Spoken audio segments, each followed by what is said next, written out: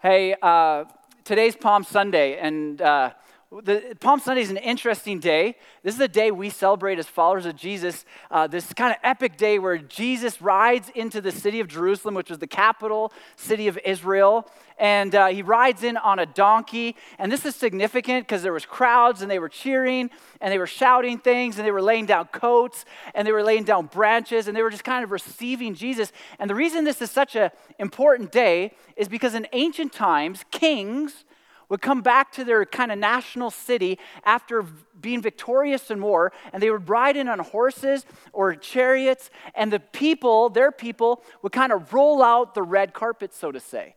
And so this was significant because this was kind of like the rolling out of the red carpet for Jesus. And Mark, who was probably an eyewitness, he was probably there, he writes this about what the people were shouting. He says, they were saying, "Hosanna, blessed is he who comes in the name of the Lord. Blessed is the coming kingdom of our father David. Hosanna in the highest heavens." Now the word Hosanna actually means, it's like a cry of praise or a call of praise, but also it's a cry of help. And so they're praising Jesus, like, Jesus, you're something special, but they're also kind of doing this call for help of Jesus. And you see it here because it says, "Blessed is the coming kingdom of our father David." That was referring to David, like King David, the guy that killed Goliath, that David. And so in essence, they're saying, you're like bringing this new kingdom, and David was our greatest king who built this great kingdom. And so they were calling out for help. In essence, they're saying, Jesus, you're awesome, and you're going to deliver us from the oppressive Romans who were occupying their land. But interestingly enough, Jesus would come as a king, and he would come to deliver them. But he would not deliver them from the occupiers of their land, the Roman Empire.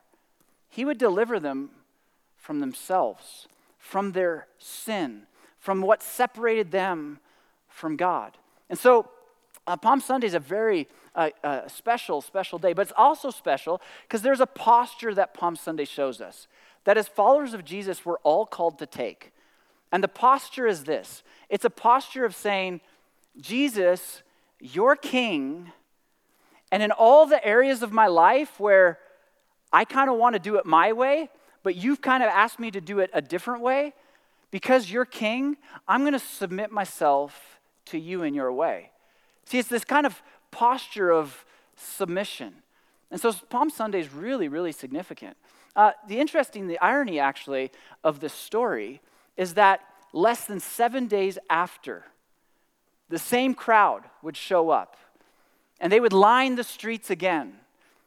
But instead of laying down branches, instead of laying down coats, instead of cheering Jesus on, they would jeer him and ridicule him.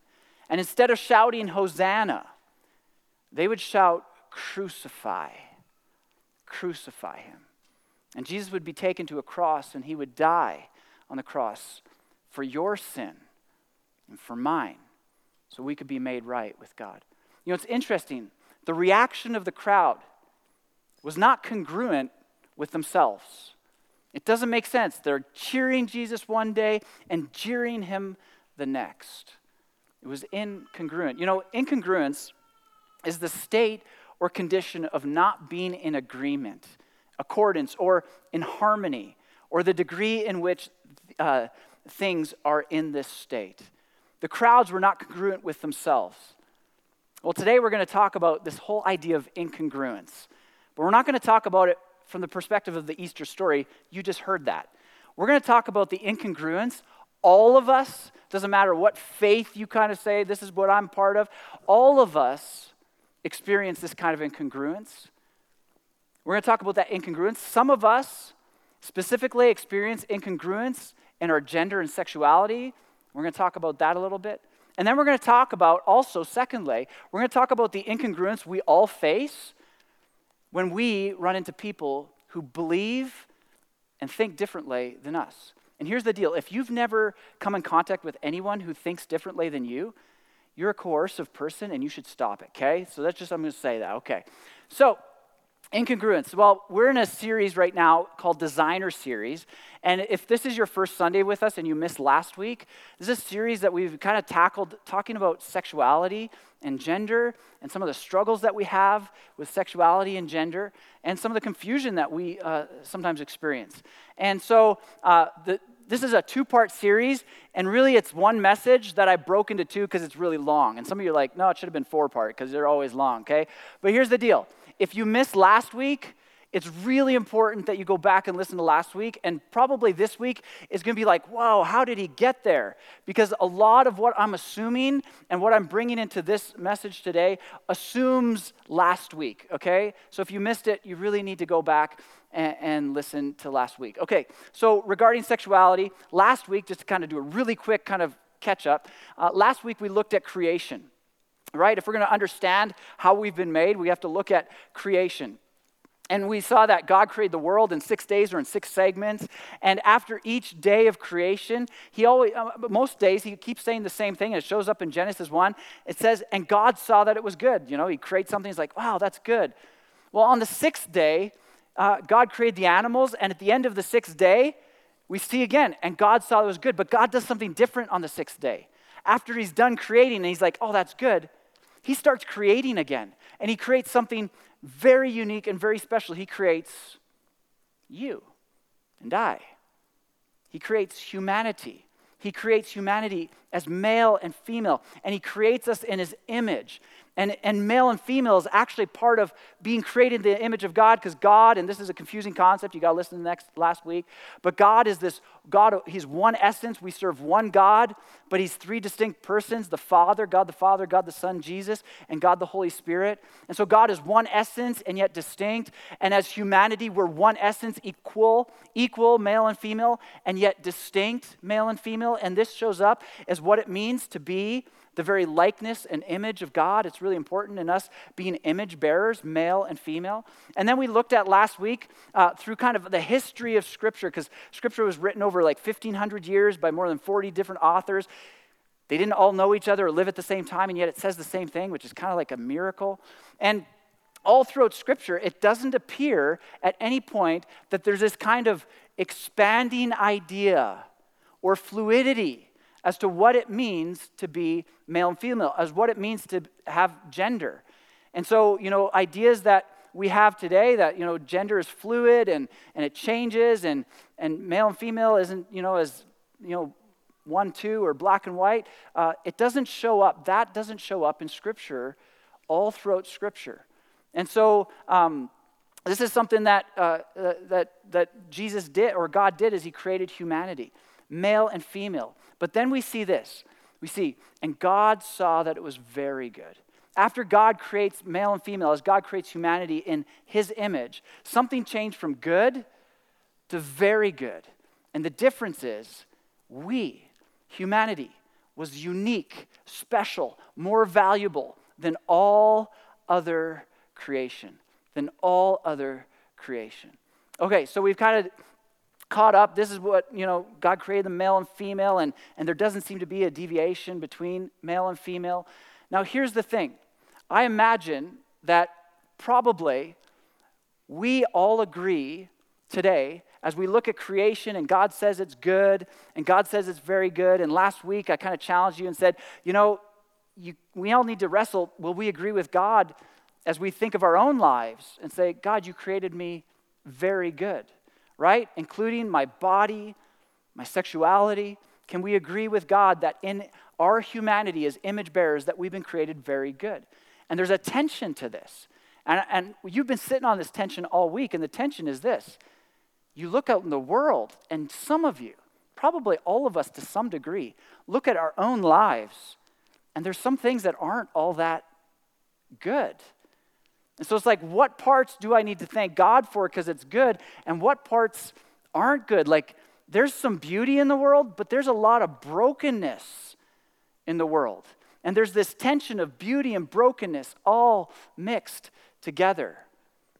And I would presume that we likely agree that something's broken in the world. That as we look out on the world and we look at our own lives, we're like, man, there's some things, there's a lot of beauty, but there's some brokenness in the world. But although we probably agree that there's something broken, I imagine that we likely disagree as to what it is that's broken. We likely disagree as to what it is that is broken. And this comes back to the whole conversation we've been having about sexuality. You know, probably we all agree as it relates to sexuality that something's broken in our world, but I imagine we likely disagree as to what's broken. And some of you look at the whole topic of sexuality and you're like, there are some things broken in this world. It used to be, male and female, and it was so clear, and now it's kind of fluid and it's expanding, it's just confused things. The world is broken.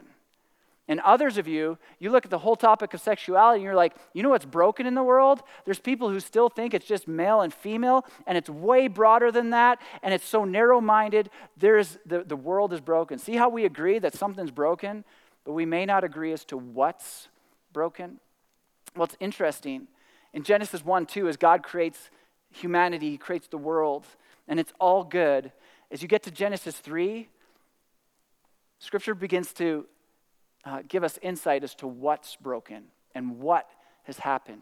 And if you're not a Jesus follower, you may disagree, because this is from Scripture. But I just want to work through this and talk about this, how this works out in some of the incongruence and some of the sexuality struggles that we have.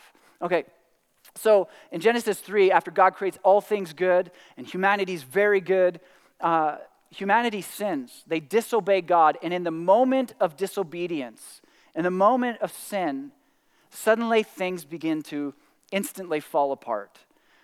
Suddenly there's incongruence or a lack of harmony between people and God. They were in this perfect relationship with God, and all of a sudden it's like, that's broken. There was a brokenness that showed up between humanity and creation. There was brokenness that showed up between humanity and other humanity. And then, get this, there was also brokenness that showed up within humanity, which means this: there is this incongruence in all of us, this lack of understanding, this lack of living into the full life that we were created to live into. In fact, the Apostle Paul, some thousands of years after God created and sin entered, he talks about this brokenness in Romans chapter 8, and he says this. He says, we know that the whole creation has been groaning as in the pains of childbirth right up to the present time. In essence, he's saying like all of creation, like the trees, all of it, the earth, it's like groaning under the weight of brokenness, groaning under the weight of deterioration. It's like things are beautiful, but they're so broken. And the entire world is groaning, but not only the world. You're groaning. Your body is groaning. That's what Paul says next. He says, not only so, but we ourselves who have the first fruits of the Spirit, those of us who have received God's Spirit through faith in Jesus, we groan inwardly as we eagerly await for our adoption to sonship, the redemption of our bodies. In essence, Paul says, we are broken. We're broken mentally. We're broken physically. We're broken spiritually. We're broken emotionally. There's this brokenness, even though there's beauty in all of those. There's this brokenness. And even our bodies, our physical bodies, are groaning for this redemption. It's like, man, your body just wants to work, and yet it keeps deteriorating. And I don't know if you knew this, but we're all on a journey to what? Death. Our bodies are waiting for this redemption, this resurrection, even as we carry the weight of brokenness in our bodies themselves. Well, part of this brokenness actually shows up in an incongruence in ourselves. What I mean by that is the way God created us to live and to live into this perfect life before there was sin and death. There's this incongruence because we keep living in this pathway of death, even though we should be living into the pathway of life. And Paul talks about this in regards to people who are believers, this kind of like this tension, but I think this is true of all of us. Here's what Paul says. He says, for I know that good itself does not dwell in me. That is in my sinful nature, right? This like broken side of me. For I have the desire to do what's good. That's God's Spirit in me. Like I want to do these good things. God created me to do these good things, but I can't carry it out. There's kind of like these two things going on. The things I want to do, I can't do. That's what he says next. For I do not do the good I want to do, but the evil I don't want to do, this I keep doing. Now, if I do what I do not want to do, it is no longer I who do it, but it is sin living in me that does it. So I find this law at work. Although I want to do good, evil is right there with me. See the tension Paul is talking about? And I bet you've experienced this tension. There's like this good that you want to live into, and yet sometimes you just end up doing the wrong thing. It's like, why does this happen? Why is there this tension? Because we were created for life and to live into life. And yet we live in this kind of broken world with broken bodies, broken minds, and broken emotions. And so we're navigating. How do we live in this brokenness, even as we wrestle with this kind of incongruence, this lack of harmony within our own lives as we live in this world? So Paul talks about this. Now, what does this have to do with sexuality? I think it actually has quite a bit to do with our sexuality. And let me just kind of backtrack and get where we got, and then we're going to talk about kind of the incongruence we sometimes face. So God created us good, male and female, and Scripture doesn't really change or expand on that. It kind of sticks with male and female, and there's no kind of broadening of the idea of what gender is. And so we have this goodness, but the reality is when it comes to sexuality, it's not always so black and white, is it? You know, even physically speaking, there's brokenness in our world. There's some people who are born intersexed, and so they have kind of both parts, and it's a little harder. There's a blurring of the lines, like, are they male, are they female? And this is a reality of the brokenness that we live in. We know that some of us experience incongruence between our physical, biological, sexed bodies and our internal sense of self, what we feel. And some of us feel like we're got these male bodies, but we're females stuck in a male body. And others feel like they're males, but they've been given this female body, and their internal sense, their understanding, how they feel is not congruent with their physical bodies. And it creates all kinds of struggle and difficulty. It's called gender dysphoria. And gender dysphoria is a term to describe the distress that comes with the incongruence, the lack of harmony someone might experience between their biological sex and their internal sense of self or their gender identity. And so we see Scripture doesn't talk about the blurring of the lines, but we experience the blurring of the lines, both physically in our world, but also experientially, emotionally, in our sense of self. And I just want to say, if that's you, if you experience that incongruence, that's a very painful and difficult journey to walk down. And I've said this last week, and I say it again, there's room for you in the kingdom of God. There's room for you in the faith to wrestle and struggle through that. But one of the questions we may have is, as we struggle and wrestle through the brokenness and the incongruence, how do we navigate our way through? And what would Scripture teach for those of us who are followers of Jesus and experience this kind of incongruence? Now, the conclusion I'm going to come to, if you're not a follower of Jesus, I don't imagine you'll come to the same conclusion. Maybe you will.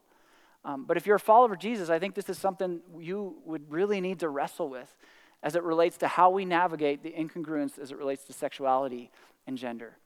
And here's what I think Scripture has taught us as we look at last week, and then we'll talk about this a little bit more this week, that gender and sex are interrelated, not separate terms. As we read Scripture, Scripture never separates gender and sex.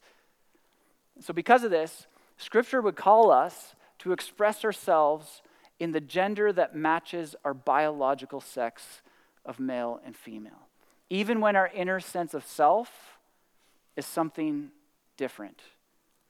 And I know some of you are thinking, yeah, but you're prioritizing the physical over the mental or emotional. And you're right, I am.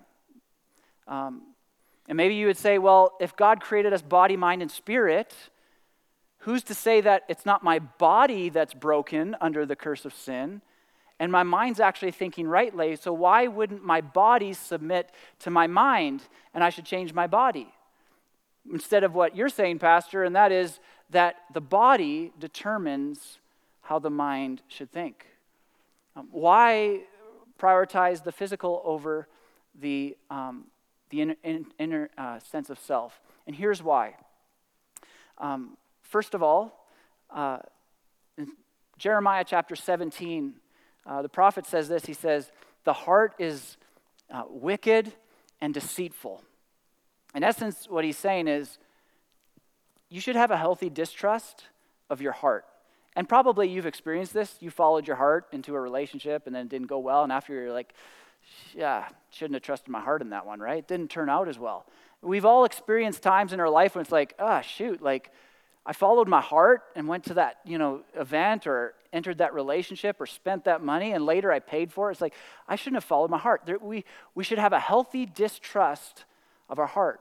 And if we go with our heart, which is this seat of emotion in the Old Testament, it's like this is our inner sense of self, it can change. It's not stable. And one day we feel this and the next day we feel that. And our life is going to be a bit of a roller coaster. And so one of the reasons I think the body should take priority over the inner sense of self is because we should have a healthy distrust of our body, of our heart.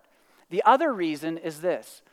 All throughout history at different times and places, and this is true for us today, humanity has tended to devalue the physical body. And this is true. This is all through history. It's like, your body doesn't mean that much. Just do whatever you want. It doesn't matter what you do. In ancient times, the Greeks, they thought the spirit was good. The soul kind of thing, the part of you that's not material. That was good, but the physical body was bad. And this became a huge problem in the early church because Jesus rose from the dead, what? Physically? And so there's all these people coming around saying, no, Jesus didn't rise from the dead physically. God wouldn't raise a body because bodies are bad. He probably just raised his spirit. And so all the New Testament writers, and you can read this in 1 John, they're just going on and on about like, no, Jesus rose from the dead physically. We saw his body. We touched him. We saw him eat some food. Ghosts and spirits don't eat food, okay? So this was a big, big deal. A big deal. But we tend to, as humanity throughout history and even today, we devalue the physical. But Scripture always brings great value to the physical, which is why when God created the male and female physical beings, he said it's very good. We know in 1 Corinthians, the Apostle Paul spends an entire chapter 15, you can check it out, talking about the importance of the physical resurrection of Jesus. In fact, he says, if Jesus didn't rise from the dead physically, Christians are like the greatest fools in the world and to be pitied. This is like our whole faith, our whole hope rests on the physical resurrection. We're going to talk more about that next week. In 1 Corinthians chapter 6, the Apostle Paul says, do you not know that your body, physical body, is the temple of the Holy Spirit, which means God himself, his Spirit, lives in your physical body? Like your body is important. What you do with your body is important. So he says, don't do this with your body. Don't do that with your body, because your physical body is important. So as it relates to sexuality, this is why I would contend that when there is incongruence between our physical bodies and our internal sense of self, that our physical bodies should be the determining factor. That when there's incongruence, that we simply submit to what our physical body is, even when our internal sense of self says, but that's not me. And I just want to say right now that if that's you, and you experience that incongruence, that this may be your greatest act of surrender. And I don't say this lightly, and God doesn't say this lightly, that the wrestle that you face, because in essence, it's going to feel like that you are actually giving up your very identity. It might be the most difficult thing, the biggest ask. And here's the deal. Those of us who don't struggle with gender dysphoria, those of us who we have congruence. It's like, yeah, I feel like I'm a male and my body's a male. Often we can we need to understand this is a huge, huge ask. And I don't make it lightly. And God doesn't either. One of the things that society, our culture, the question it tells us to ask ourselves is this: who do I see myself as? Isn't that what we're told? Like, you're on a journey to find out who you are. And you get to kind of give the direction. But as followers of Jesus, Scripture actually tells us to ask a very different question. The question is not, who do I see myself as? The question that Scripture calls us to ask is, who does God see me as? Who does God see me as? And in all the places where there's disagreement between how God sees me and how I see me, going back to Palm Sunday, there's a posture in the Christian life that says, I'm going to submit myself as an act of trust that God, you're king and you know better. I'm going to put myself under, even when it doesn't make sense for me. And here's the deal. This is true of all of us. And I know there's a sermon about sexuality, but here's the deal. We are all broken. All of us, our brokenness shows up in different ways. And some of the ways that I'm broken are different than the ways that you're broken, but the truth is, we are all broken the same. And there's a surrender, an act of surrender we're all called to. But all I'm admitting and acknowledging is the act of surrender for those of you who struggle with gender dysphoria, to say, I'm going to live in agreement with my sexed body, even though my inner sense of self says something different. It may be the greatest act of surrender of your entire life, and it's not a small ask. It's not a small ask. The other thing I want to say is that if you struggle with gender dysphoria, you're not a bad person. You're not like exceptionally broken or different than the rest of us. You're simply just broken differently. Your brokenness shows up in different ways than mine.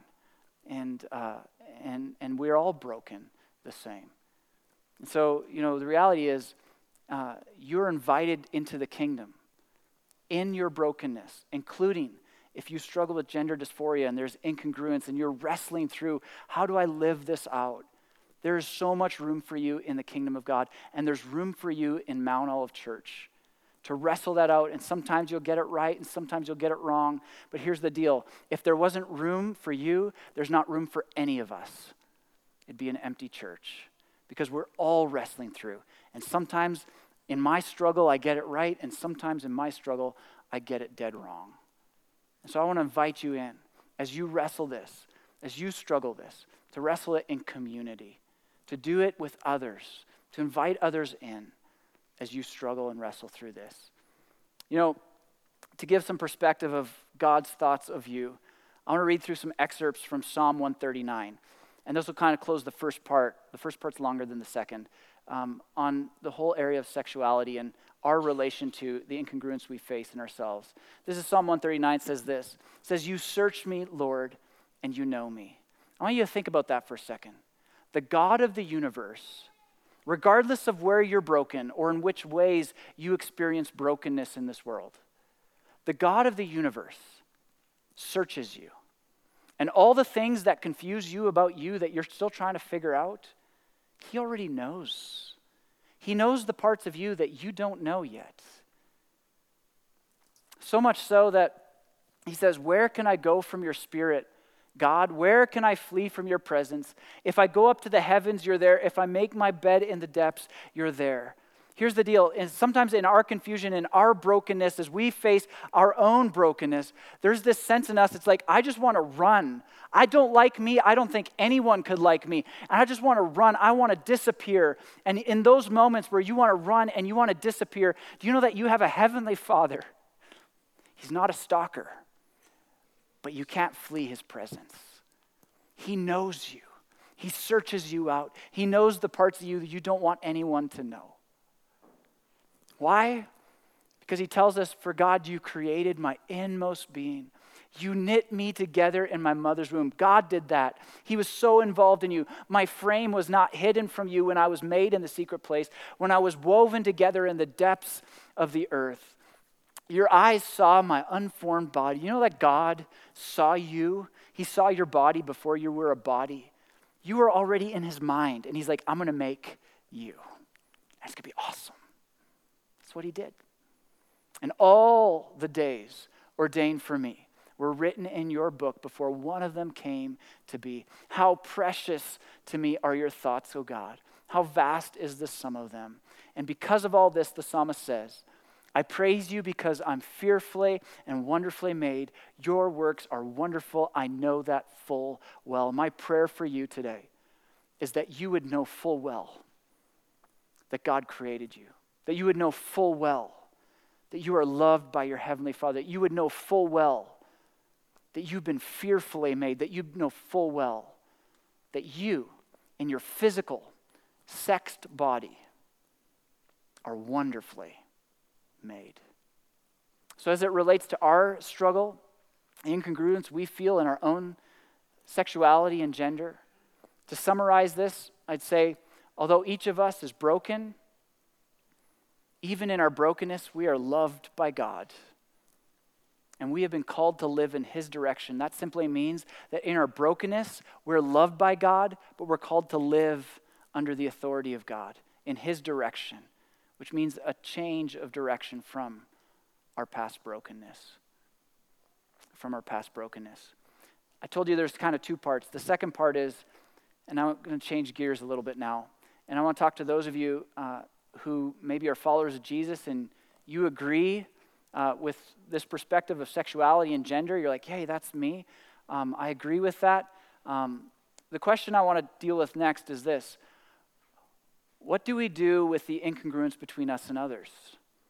What do we do when I believe something about sexuality?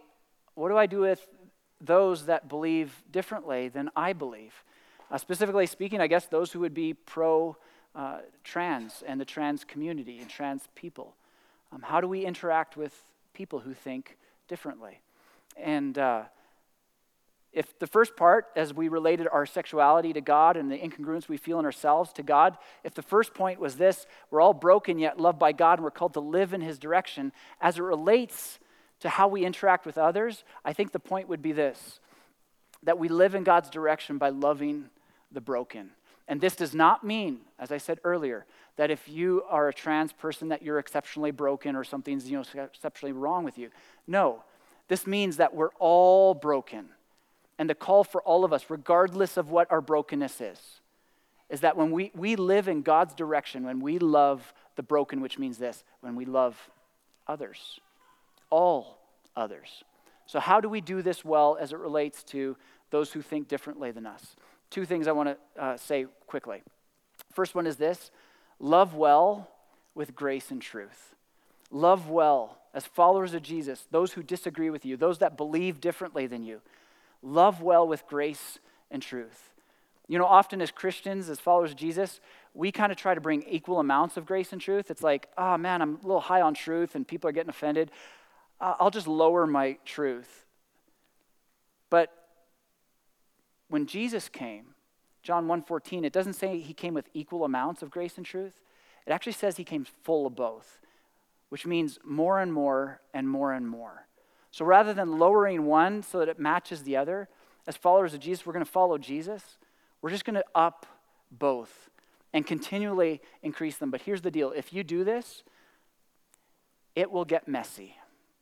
And here's why I know this, because I've read the Gospels. And when you read the story of Jesus is really messy. And sometimes it doesn't seem like it's consistent. Sometimes he's like really easy on sin. And the next time he's like really hard on someone. It's like, where did that come from? He just came so full of grace and truth. It was just kind of messy. It wasn't like a one size fits all. And as you grow in grace and truth, it's going to get a little messy. Now, we've already talked about kind of the truth as it relates to sexuality. So I want to kind of focus on this idea of grace. How do we up the grace as followers of Jesus? I think it all revolves around this word love. You know, Jesus once said to his disciples, he said, "The world will know you're my disciples by what you believe about sexuality." Didn't say that. He said, "The world will know you're my disciples by your love." They'll know you're my disciples not because of the stance you take, not for what you're against. They're going to know you because of your love. So here's what I want to encourage you that are followers of Jesus as it relates to those who disagree. And this relates to the topic of sexuality, but any topic. Flames and Oilers, okay? It could be anything. Take a strong stand on truth, but be known for your love. take a strong stand. We don't let go of truth. The truth never changes. We hold on to it and we take a strong stand. But here's what we're known for. We're not known for what we think. We're known for our love, which means this. As those who disagree with you, even in the area of sexuality, maybe it's the LGBTQ community and you think differently than they think, here's what the response should be. People who think differently than you, they should be like, yeah, I've heard about them. Man, they are the most loving, kind, compassionate person I've ever met. You know, they have some interesting views that I totally disagree with on sexuality, but man, they are loving. I think that's the posture, the perspective we take as Christians. That although we have some beliefs, that people don't know us first and foremost for our beliefs, they know us for our love. They may know what we think, but we are known for our love. Be known for your love. So, love well with grace and truth. The second one would be grow in compassion by seeking to understand. Grow in compassion by seeking to understand. You know, often I think in history, Christians and the church has done a good job of letting people know, the outside world know, what we believe. Here's what we think about this. What we haven't done a very good job on is getting to know them. And we simply come with these like grenades of truth and grenades of judgment, but we don't actually know them. Here's the interesting thing about compassion. Compassion causes our hearts to go out to people. And compassion grows as your knowledge of someone grows. Often how it works. And so as you think about those who think differently than you, consider getting to know them so your compassion grows. Because here's the deal. We can all make judgments from a distance, cold-hearted judgment. And you know what? Our judgment might even be true. Might be a true judgment. But often it changes things when we get to know someone's backstory. We get to know some of the trauma they grew up in. We get to know some of the struggles they have. And it changes the way we treat them. Let me give you an example. Imagine you found out today that there was a person who stole a bag of buns from the grocery store. Now, the inner justice in you is like, hey, that's wrong. They stole. They shouldn't steal. And it's not a lot, but they should probably, pay for it or have some small consequence for what they stole. You know what? Your judgment's true. It's wrong to steal, and they should probably pay for it, right? But let me tell you the backstory. It was a 12-year-old boy. The 12-year-old boy grew up in a home where his dad physically and sexually abused him for 5 years straight. Every single day, physically and sexually abused from age 7 to 12. 2 days ago, his father beat him to a pulp and kicked him out of the house.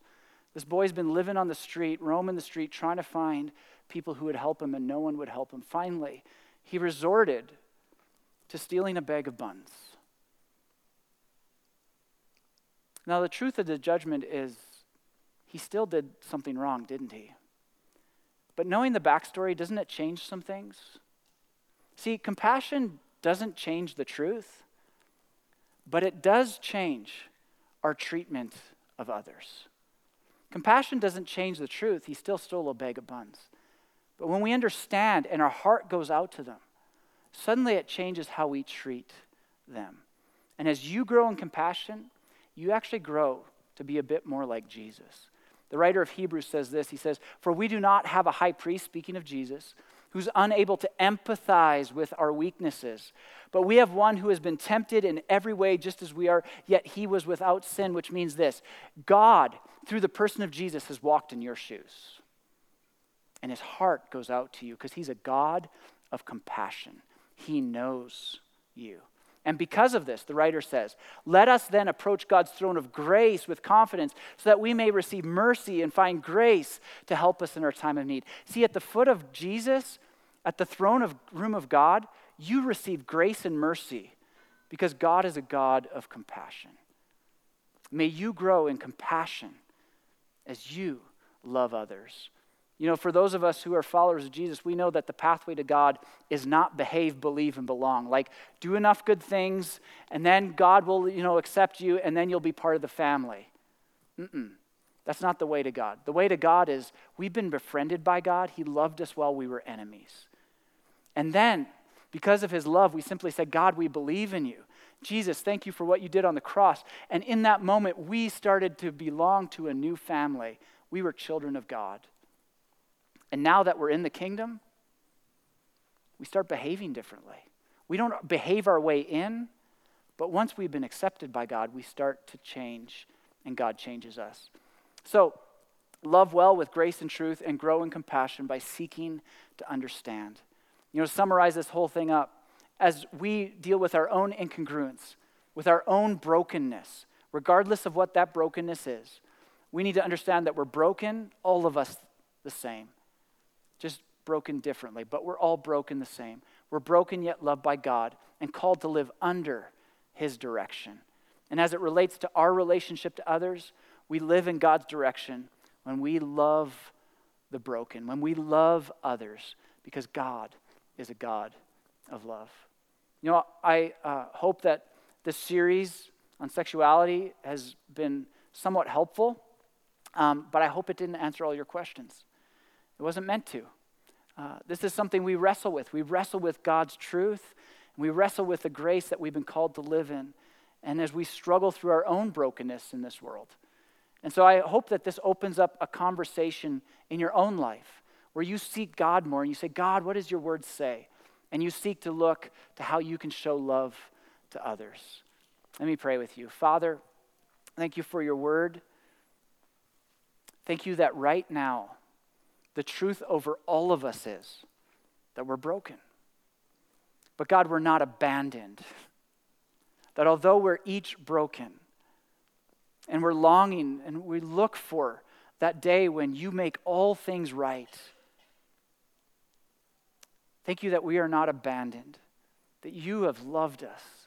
And I pray for those right now that feel incongruence and they want to follow you, and yet there's just this lack of harmony between their physical body and their internal sense of self. And this is a huge wrestle and a huge struggle, and they feel so isolated right now. God, I pray that you would wrap your arms around them. And Father, as we've talked about the big ask of Scripture, this act of surrender, it's too big for us to do. And so I pray for your grace to help us. And Father, for those of us who are followers of Jesus and we live in a world where not everyone sees things the way we do, and this can be a challenge for us. How do we respond to those who disagree with us? God, may you fill us with your love.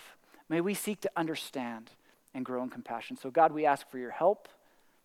And we thank you for your love. We pray this in your name, Jesus. Amen.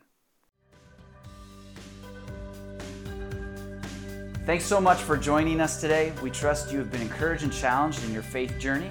If you're desiring prayer, want more information on our church, want to partner with us, or be involved in any way, please go to our website at mountoliveefc.com. We'll see you next time.